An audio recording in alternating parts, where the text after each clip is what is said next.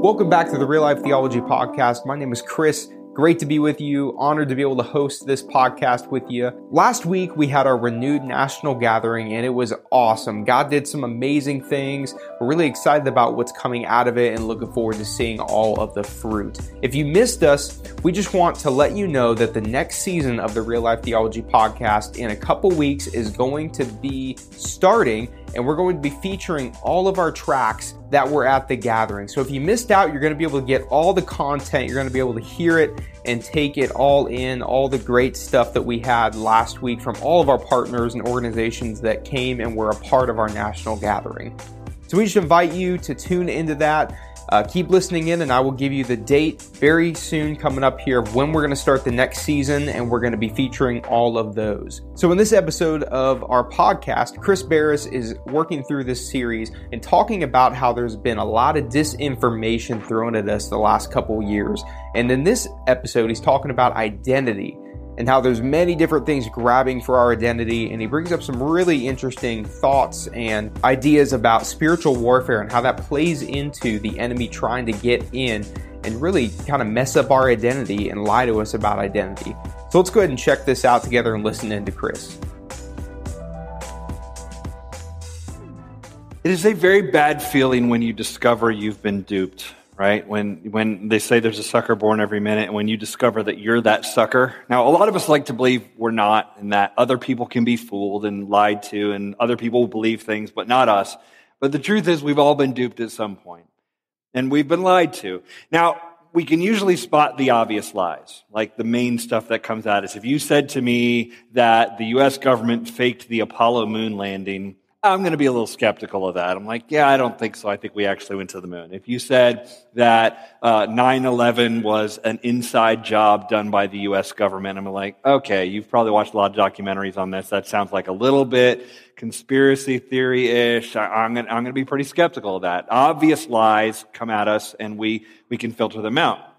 The problem is with the not so obvious lies and how sophisticated that kind of stuff has started to come at us. A good example would be that I found over the last couple weeks on social media. I want to show you something from Twitter. I don't know if any of you use Twitter, but a lot of us do. And on Twitter, there was this tweet that came out a few years ago. This tweet is about Warrick Dunn, the running back who was for the Atlanta Falcons and my Tampa Bay Buccaneers. Warrick Dunn's a good dude. If you read the tweet, good stuff about him. He grew up in a struggling home, and he used his wealth and his celebrity to help a lot of people, which is basically what this tweet is saying. This is not a lie, what you're reading on this tweet. It's legit. It's real. He's a good guy, and you could read that, you'd scroll through that, and you'd like it. In fact, 288,000 people liked it, and it was retweeted 58,000 times. It's like, man, this is so great. Here's, if you want to spot the thing that is a little less than truthful just in this one tweet, it's in the upper left corner. The account comes from Tyra Jackson at I am Tyra Jackson. Here's the deal. That's not a real person. That's legit, and I had to look this up. That is a legit Russian farm, misinformation campaign sort of farm. And the idea is to put good things out there that you will like and retweet, and then you'll start following I am Tyra Jackson. And eventually, later on, they can start slipping things to you that are dishonest and lies, and you're more likely to believe them. I mean, they've studied this. There's a lot of psychology to this kind of stuff.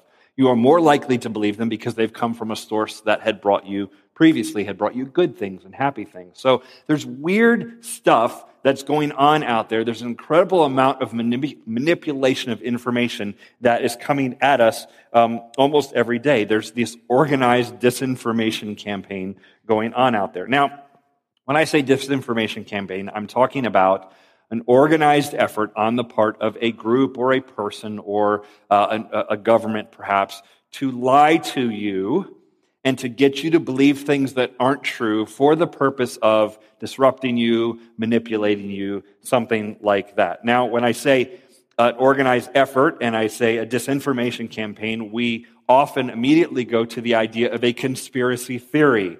We go, okay, you're saying there's a big conspiracy out there that the man, whoever the man is, they are trying to lie to us. And so I want to sort of lay some cards out here at the front of this series for you and explain a couple things. I'm not going to go all conspiracy theory with you on a whole bunch of things here over the next couple weeks. We're not going to talk about Bigfoot. Sorry. Not going to get into that kind of thing.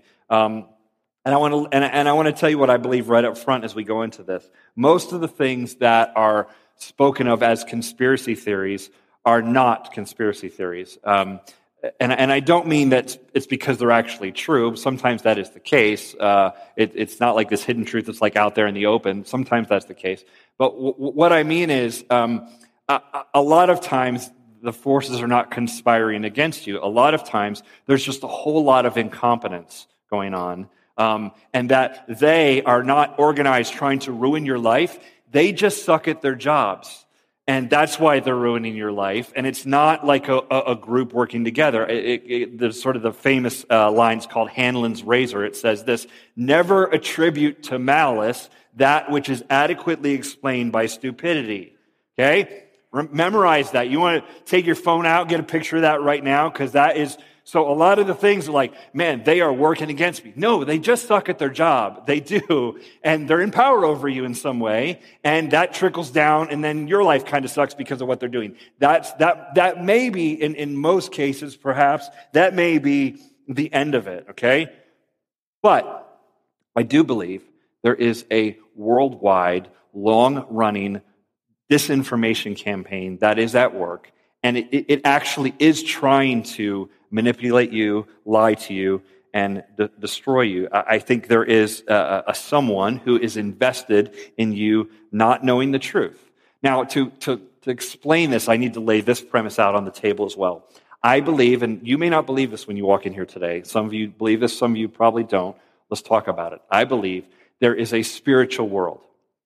And it is every bit as real as the physical world. We are used to the physical world, the properties of gravity, and that we experience things through our five senses, and we can measure things with a microscope or a telescope. We're used to that kind of world, and we all interact in that every day. I believe there also exists a very real spiritual world, of which in that spiritual world, God lives, God dwells. There is an antagonist in that world, Satan, the devil.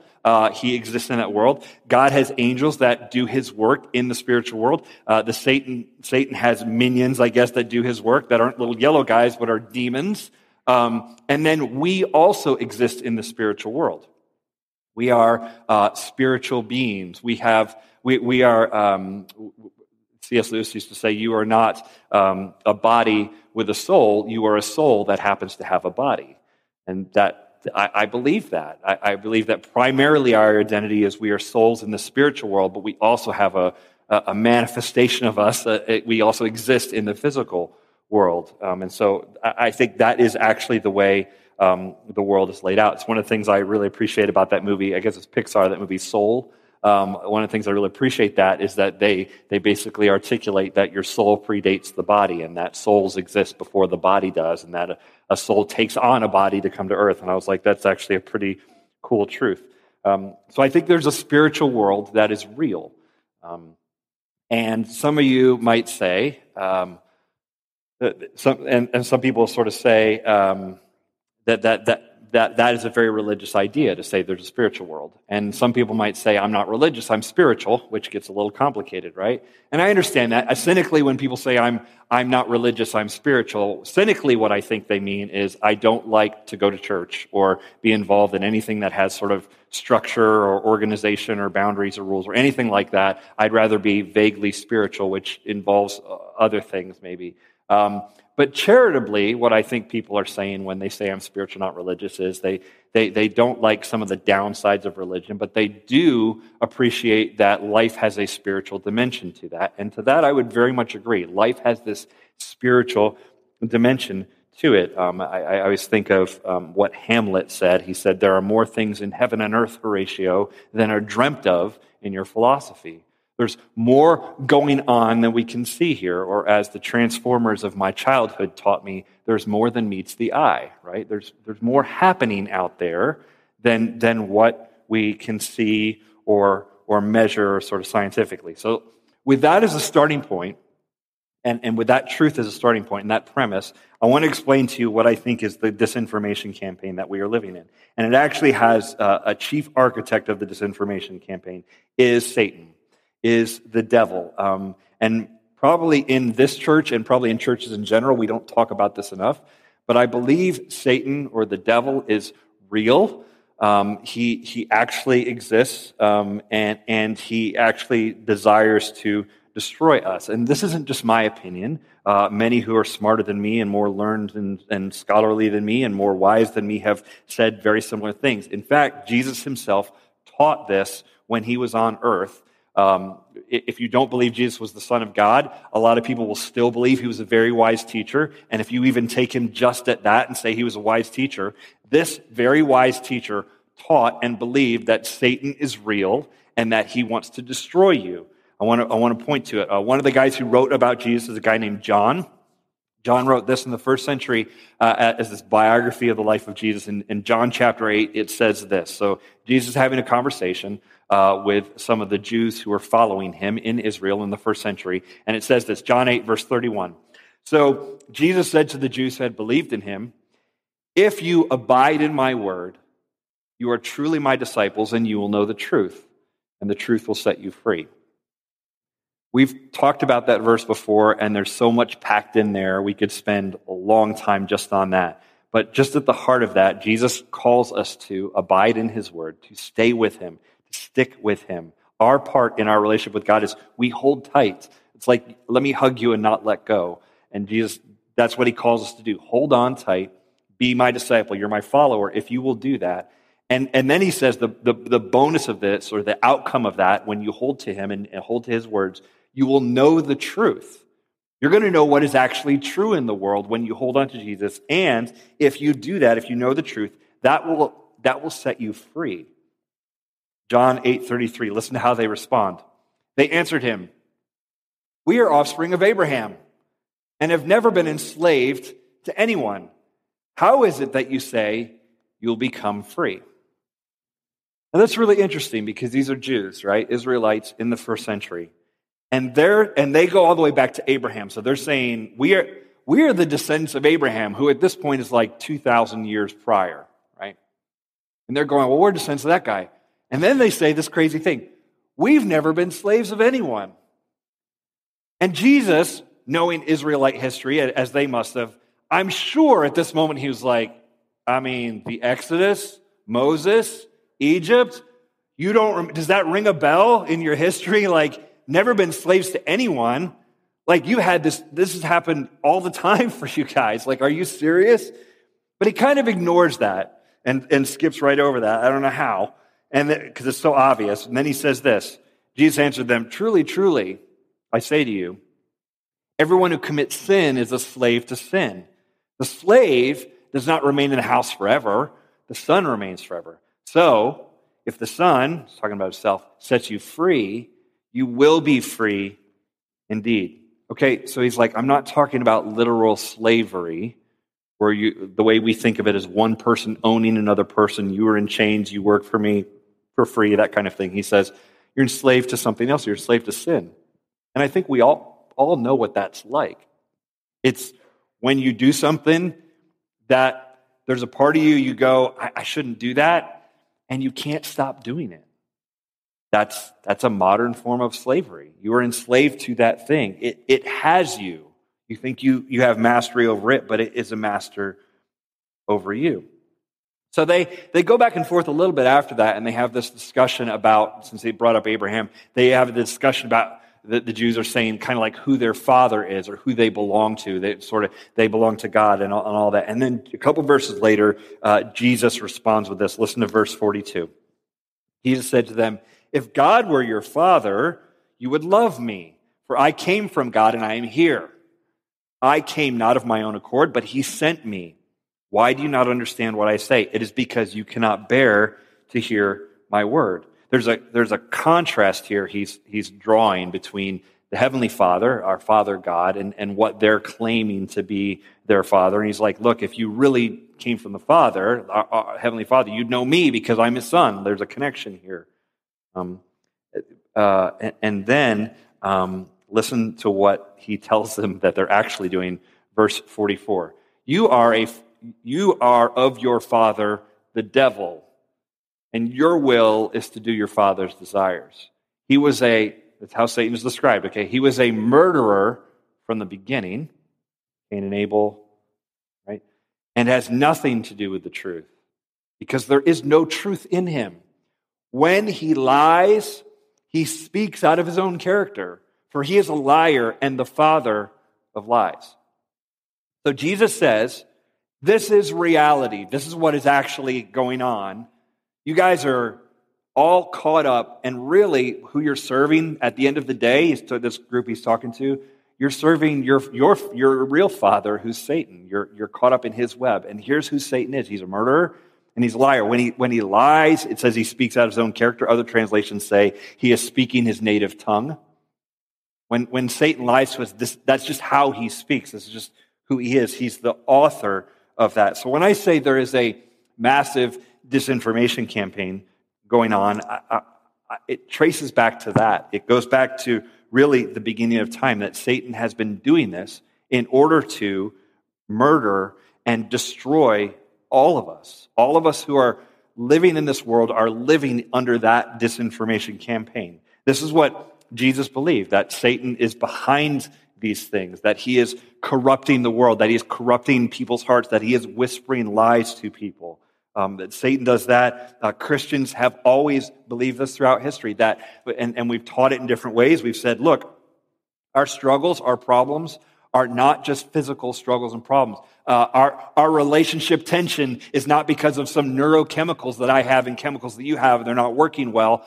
Our relationship tension and our problems are spiritual problems. There's something else going on here.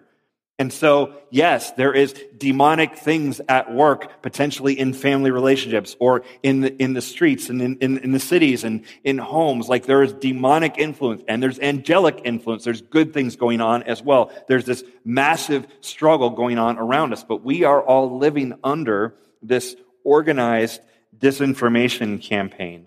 Our struggles are not just against flesh and blood. There are dark forces, demonic forces, the devil. So when you struggle with a friend, when you have a disagreement with your classmate, when you and your boyfriend are not getting along, when you and your spouse are at each other, something else is going on. Now, I don't think in every situation that Satan directly is influencing you in every moment. So if you fought with your spouse on the way to church this morning, it's not because Satan climbed into your van. It could be because you're an idiot. You said something really dumb. Possibly. I'll put that out as an option. And you should apologize later if you haven't already. And I've been there. But I don't think that Satan is actually necessarily at work in your minivan. I think what is possible is he has demons that do his work, and there might be something of that at work there as well. Certainly, if you have toddlers, you understand demonic activity. You have seen, seriously, you have toddlers and you see like The Exorcist and you're like, that doesn't scare me. Whatever. I know that girl spun her head around when my kid pooped all the way up his back. It's impressive.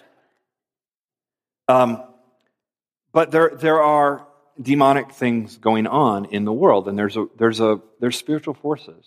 This is why we pray. This is why we fast. This is why we read and we dial into this stuff, because all of our struggles are not just physical flesh and blood struggles. There's other things going on here, and we need to dial into them and be aware. So what I want to do in this series is really talk about 4 lies that Satan does, and all of that was intro to today's lie, and I'll have to deal with it quickly because I had to do all the other stuff first.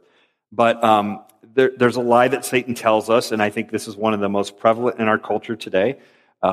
Maybe the number one issue facing people in the West, I will say, in the world today. And there's a lot of deep roots to this. I think Satan goes to work on society as a whole and shifts some things, and I think this is one of them. So this is a lie about identity, and I can maybe most clearly show you this from an ad for Instagram that I saw a couple months ago, and it stopped me in my tracks when I saw it. I was like, oh, wow, that's so blatant. This is it. It's kind of small. I'll read it to you. It says, Instagram, make yourself in your own image. Explore who you can be with Reels, #yours to make. I saw that, and I was like, oh dear God, that's Genesis. That's biblical, like what that is saying. Make yourself in your own image. I don't know if the ad writer was like a tool of Satan when they wrote that, like felt the power going through the keyboard, or if they just thought it sounded cool. Maybe it just sounded cool. I don't know. But that language is significant. And if you've read Genesis, it should kick off some alarm bells to you. And if you haven't, let me read it to you. When God creates humanity, Genesis 1, then God said, let us make man in our own image, after our likeness, and let them have dominion over the fish of the sea, and over the birds in the heavens, and over the livestock, and over all the earth, and over every creeping thing that creeps on the earth. So God, this is key, God created man in his own image. In the image of God, he created him, male, female, he created them. What do we learn there? Well, a couple things, and these are core to who we are. We are creatures, which means we are created, which means we have a creator. All men are endowed by their creator with inalienable rights. We said this in our Constitution, right? In our founding documents. We believe these sorts of things. We are created beings, and it says male and female are created. There's this binary setup where there's male and female. This is true all over creation. You can see it everywhere. Animals and people, like you see, okay, there's a male and female. There's this complementary thing there where these two things sort of fit together. This is obvious. And it says we are created in God's image, which means there is a divine stamp on all of us, which is huge. His spirit has been breathed into our lungs. We have a soul, and there's huge implications for this. We are creating God's image. We are, in some ways, then we emulate his character qualities. And this is why humanity is so different than animals, because it doesn't say the animals are created in God's image, it says people are. And think how different we are from all animals. Think about how we long for transcendence. And we ask the deep questions of life and the way we experience joy and sorrow. So different than the animal kingdom that we go around questioning our existence and having existential angst. Why are we like this? Because there's something deeper going on with people than with the rest of the animal kingdom. And I would say it's because we are created in God's image. We have the stamp of the divine in us. So if the goal of Satan is to lie to you and to destroy you, then he would want you to ignore that basic reality about who you are. And if he was going to write an ad campaign, he would say, you can make yourself in your own image. You can do this. Don't worry about God. I mean, that's basically what he says in the next couple chapters to Eve when he tempts her.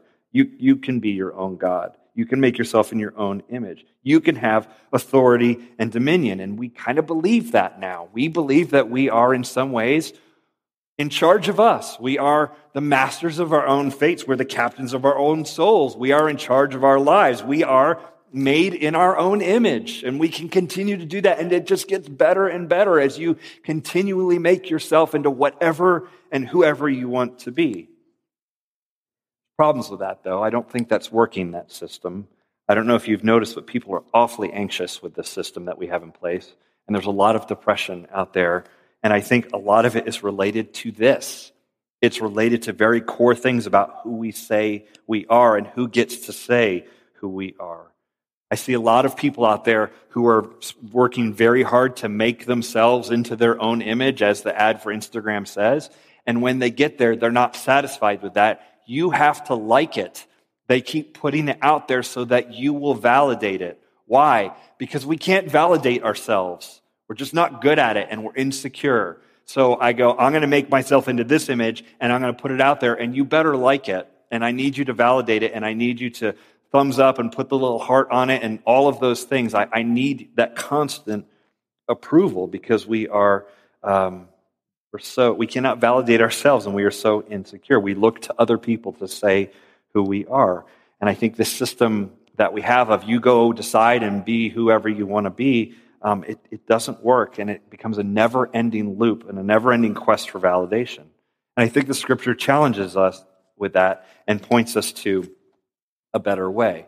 There's a better belief, and I understand why we do it. Maybe our family of origin was terrible, and so we don't want to be those people. I'm not like my mom. I'm not like my dad. I'm like those people. That could be true, and so culture comes along and says, then you go be whoever you want to be, and there's a lot of anxiety that goes with that, of pressure to get that right, and all sorts. And I think there's another option for us. We looked at the book 1 Corinthians, a letter that Paul wrote to the church in Corinth. We looked at it last year. And I want to go back to it just for a piece here in chapter 6. Paul writes this letter to the church, and the church in Corinth sort of famously struggled with a lot of things, particularly around sexuality, and there was a lot of issues kind of going there. And one of the things they would do is visit prostitutes in the temple as part of their worship of the pagan gods. This is what people in Corinth would do. Temple prostitutes who were hired to be there to service worshipers, in the temple, which is crazy. And so Paul challenges these new Christians who are like, well, I'm a Christian now, I guess I shouldn't visit temple prostitutes. And Paul's like, yeah, let's talk about this. And so he challenged them in chapter 6, and listen to what he says. He says, do you not know that your bodies are members of Christ? Shall I then take the members of Christ and make them members of a prostitute? Never. Or do you not know that he who is joined to a prostitute becomes one body with her? For it is written, the two will become one flesh. But he who is joined to the Lord becomes one spirit with him. Flee from sexual immorality. Every other sin a person commits is outside the body, but the sexually immoral person sins against his own body. So he's starting to say, he starts by saying, hey, I need you to follow this idea. Christ is in you, and he's a part of you. And when you go be with a prostitute, you are now uniting something like that. You become one flesh with this other person. Like, you need to think about what you're doing. There's more going on in you than just all the my body, my choice arguments that people are making on all sides of issues these days. There's more going on than just that stuff. There's some deeper truths here. There's a connection that you have that is the image of God in you is different. And that's hard for our culture, because our culture would probably say a lot of things that they would have said in Corinth, kind of like, you do you, and you decide what makes you happy, and you do all that kind of thing. And Paul challenges that. Paul would have made maybe a very poor libertarian in this way. He challenges this. Listen to what he says in verse 19. Or do you not know that your body is the temple of the Holy Spirit within you, whom you have from God? You are not your own, for you were bought with a price. So glorify God in your body. The justification for don't sleep around or don't pursue sex outside of the context that God has given is this. God is within you. When you became a follower of Jesus, you got baptized, the Holy Spirit comes to live within you. And don't just spread that around. Like, you need to be careful and be a steward of God being inside of you. But it's deeper than that. He says, you are not your own. It's not, the decisions you make are not just about you and pleasing you now. You are not your own, he says. You were bought with a price. Christ died for your sins, and actually you belong to God. His Spirit lives inside of you. Now, obviously, that's talking to people who are followers of Jesus, that Christ has purchased you. But the language of slavery in there and in other places in the New Testament is uncomfortable to us, because we always think of ownership and slavery in a negative light. Oh, this guy owned this guy. That's terrible. And historically, yes, that kind of slavery has been terrible. But Paul uses that language here and in other places to say, no, you are in fact slaves to Christ. He owns you. You belong to him. And that's uncomfortable for modern ears. And he reminds us that we are not enslaved just to people, but we end up being enslaved to sin and enslaved to things. And so we need to think of ourselves as being owned by the Lord. Now, Christians throughout history have tried to phrase that and think of that in different ways.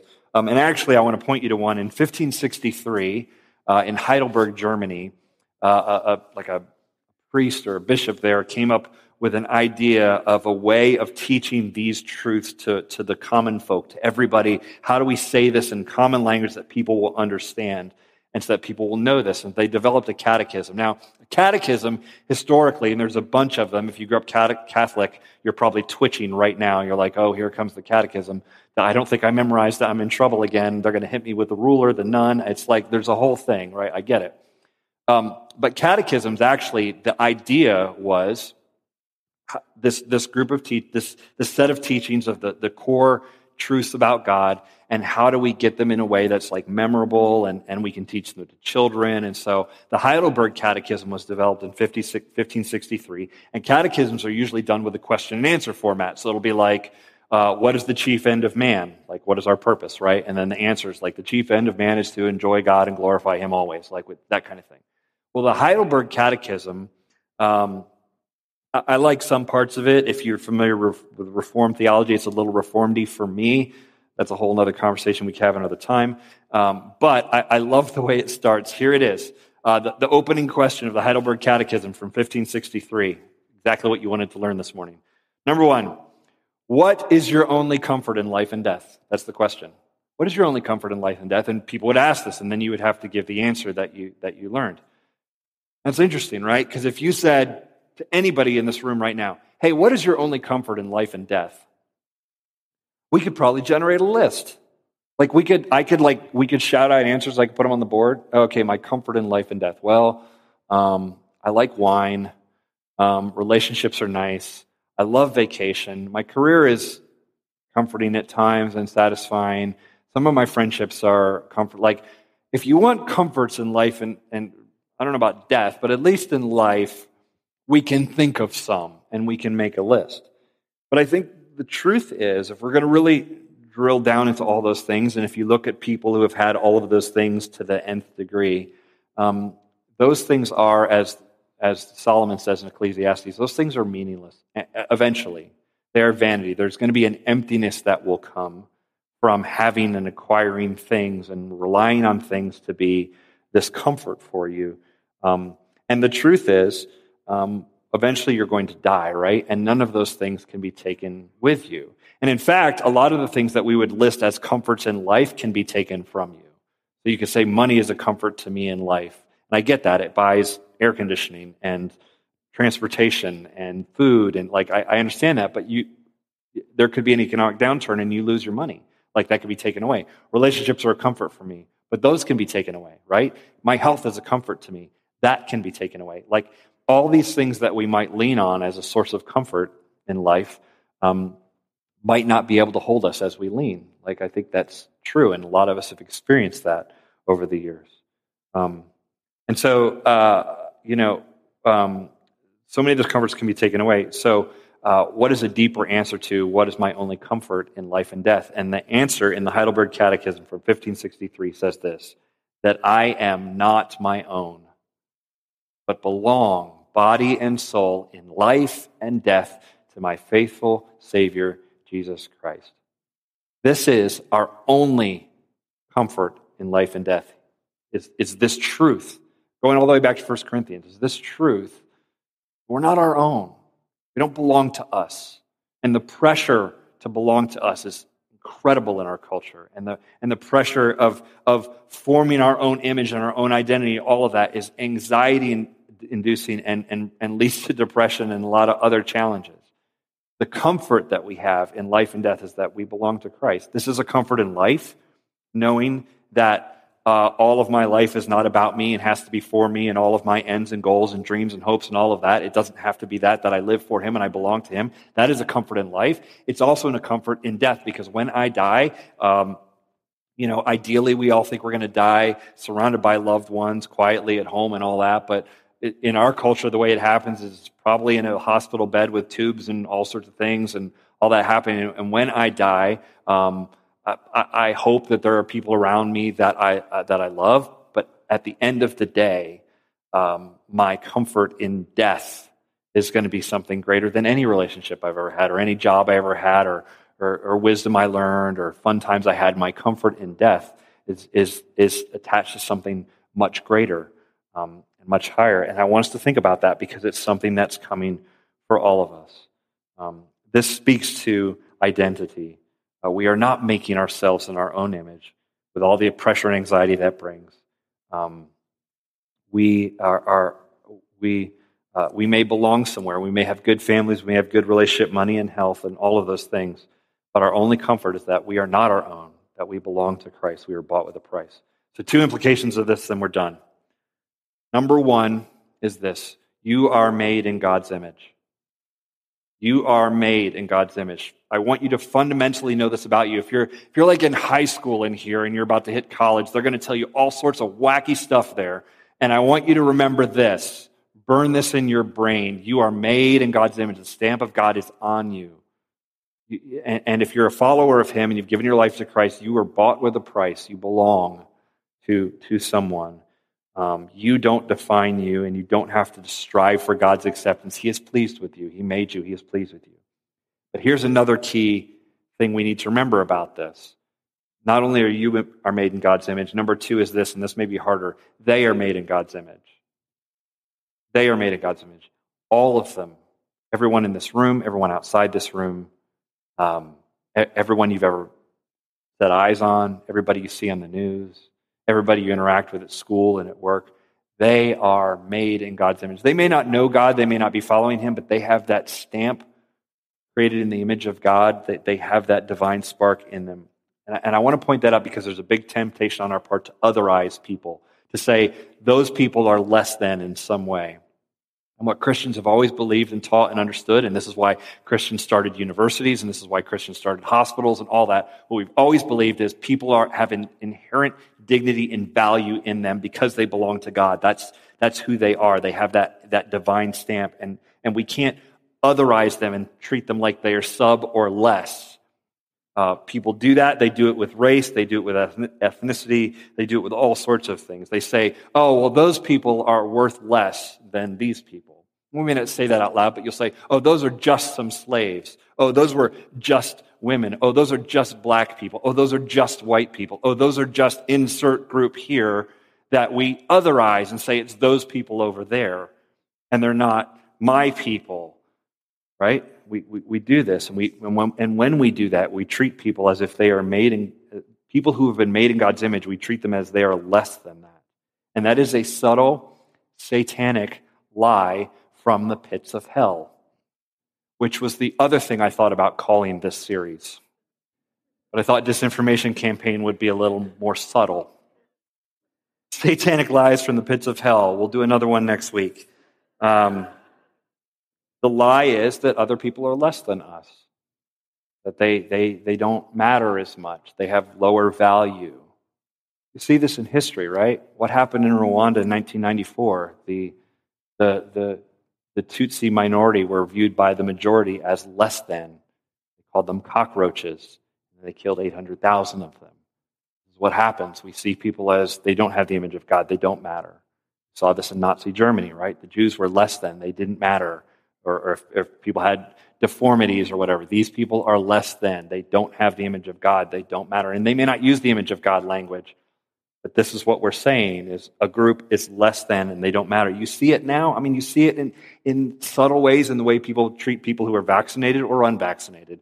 Those people who are vaccinated don't have enough faith in God, and they're less than. They're not strong believers. Those who are unvaccinated are dirty and all this stuff. Like, there's all this stuff flying around.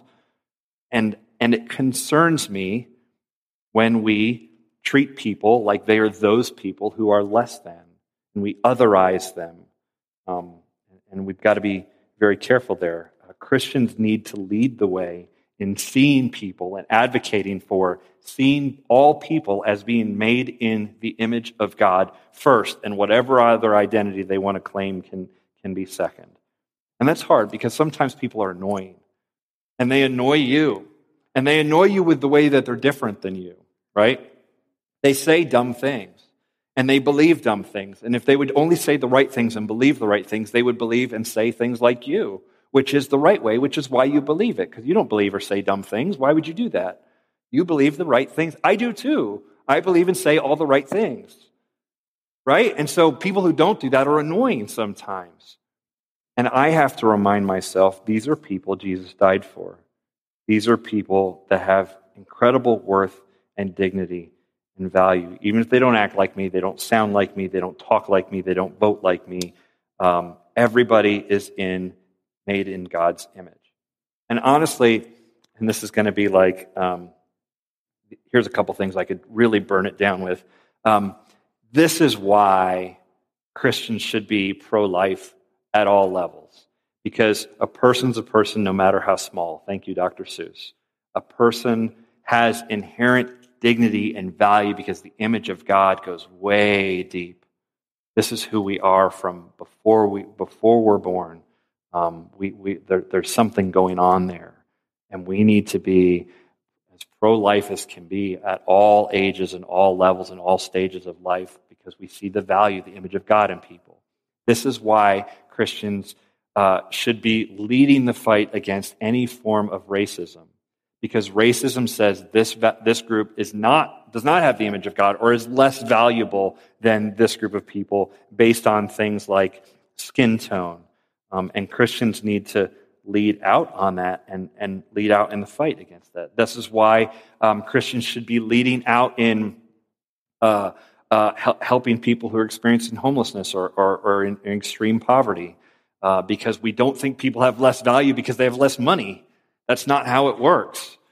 There's a dignity and value in all of us, and when people are in hard times, we need to come alongside and try to help. Why do I believe all those things? Because the Scripture teaches us this truth about who we are and where we came from. And Jesus told us in John 8 that if we'll know that truth and really hold to it and live it out, it's going to set us free. And I take him seriously in that. Our faith does not serve as merely a set of therapeutic principles to help individual people feel better about themselves. It actually defines what reality is, and it holds us accountable to it. Now, you may or may not believe that. If you're a Christian, I hope you do believe it, and I hope this challenges you to double down on it in some ways. If you're not a Christian, I just want you to consider the cost of what make yourself in your own image, what that's costing you, because a lot of times the costs on things are hidden. But I think there's a lot of anxiety and a lot of pain that people are living in under the pressure of I have to go figure this all out on my own.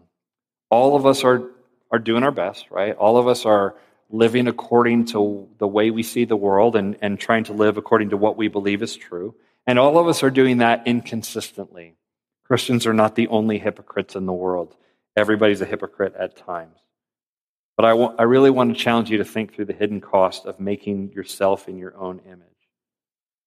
And the truth is, if you say, I want to reject that and I want to acknowledge the image of God in me and let him define who I am rather than me defining who I am, I want you to know up front that's going to be hard too. Following Jesus, identifying as a Christian and giving your life to Christ, that ain't no picnic. And it's probably going to become over time and at different times in culture, it's going to become less and less popular. So I just want you to know that what you're getting into there, that has its challenges too. But I want to challenge all of us. Let's root our identity in something that is true and something that is bigger than us and something that will last. Finally, Carl Jung, one of the most famous psychologists of all time, he says this: the world will ask you who you are, and if you don't know, the world will tell you. I think that's true.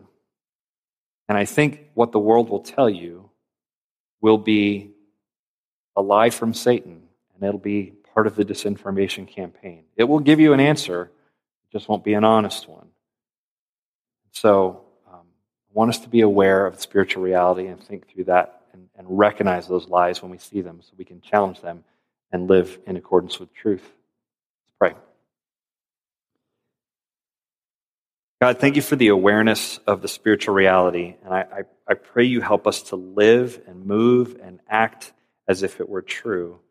And God, if we're not used to that, if we're not used to thinking in terms of demonic or angelic forces or your hand at work or satanic work or anything like that, I pray that we are able to process that and access that and understand what is going on.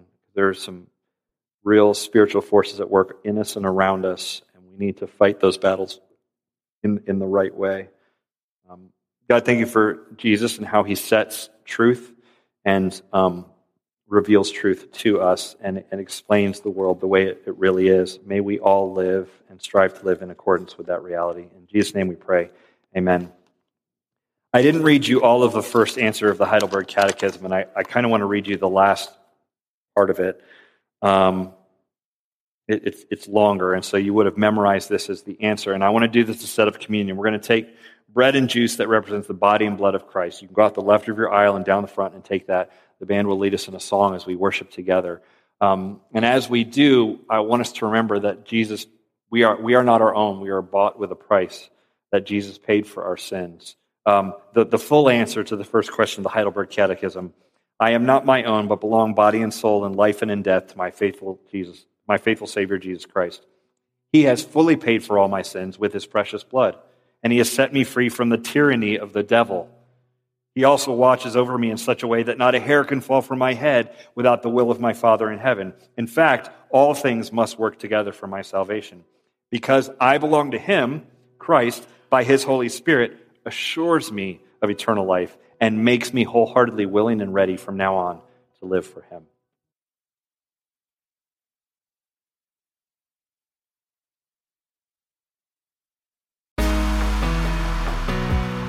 Hello, listener. Thank you for tuning into a Renew.org podcast. We want to invite you to join us this April in Indianapolis for our 2024 gathering, Courageous Renewal. We will feature speakers such as Anthony Walker, Tina Wilson, Bobby Harrington, Jonathan Storman, and so much more. Secure your spot now at renew.org/events. That is renew.org/events. Hope to see you there.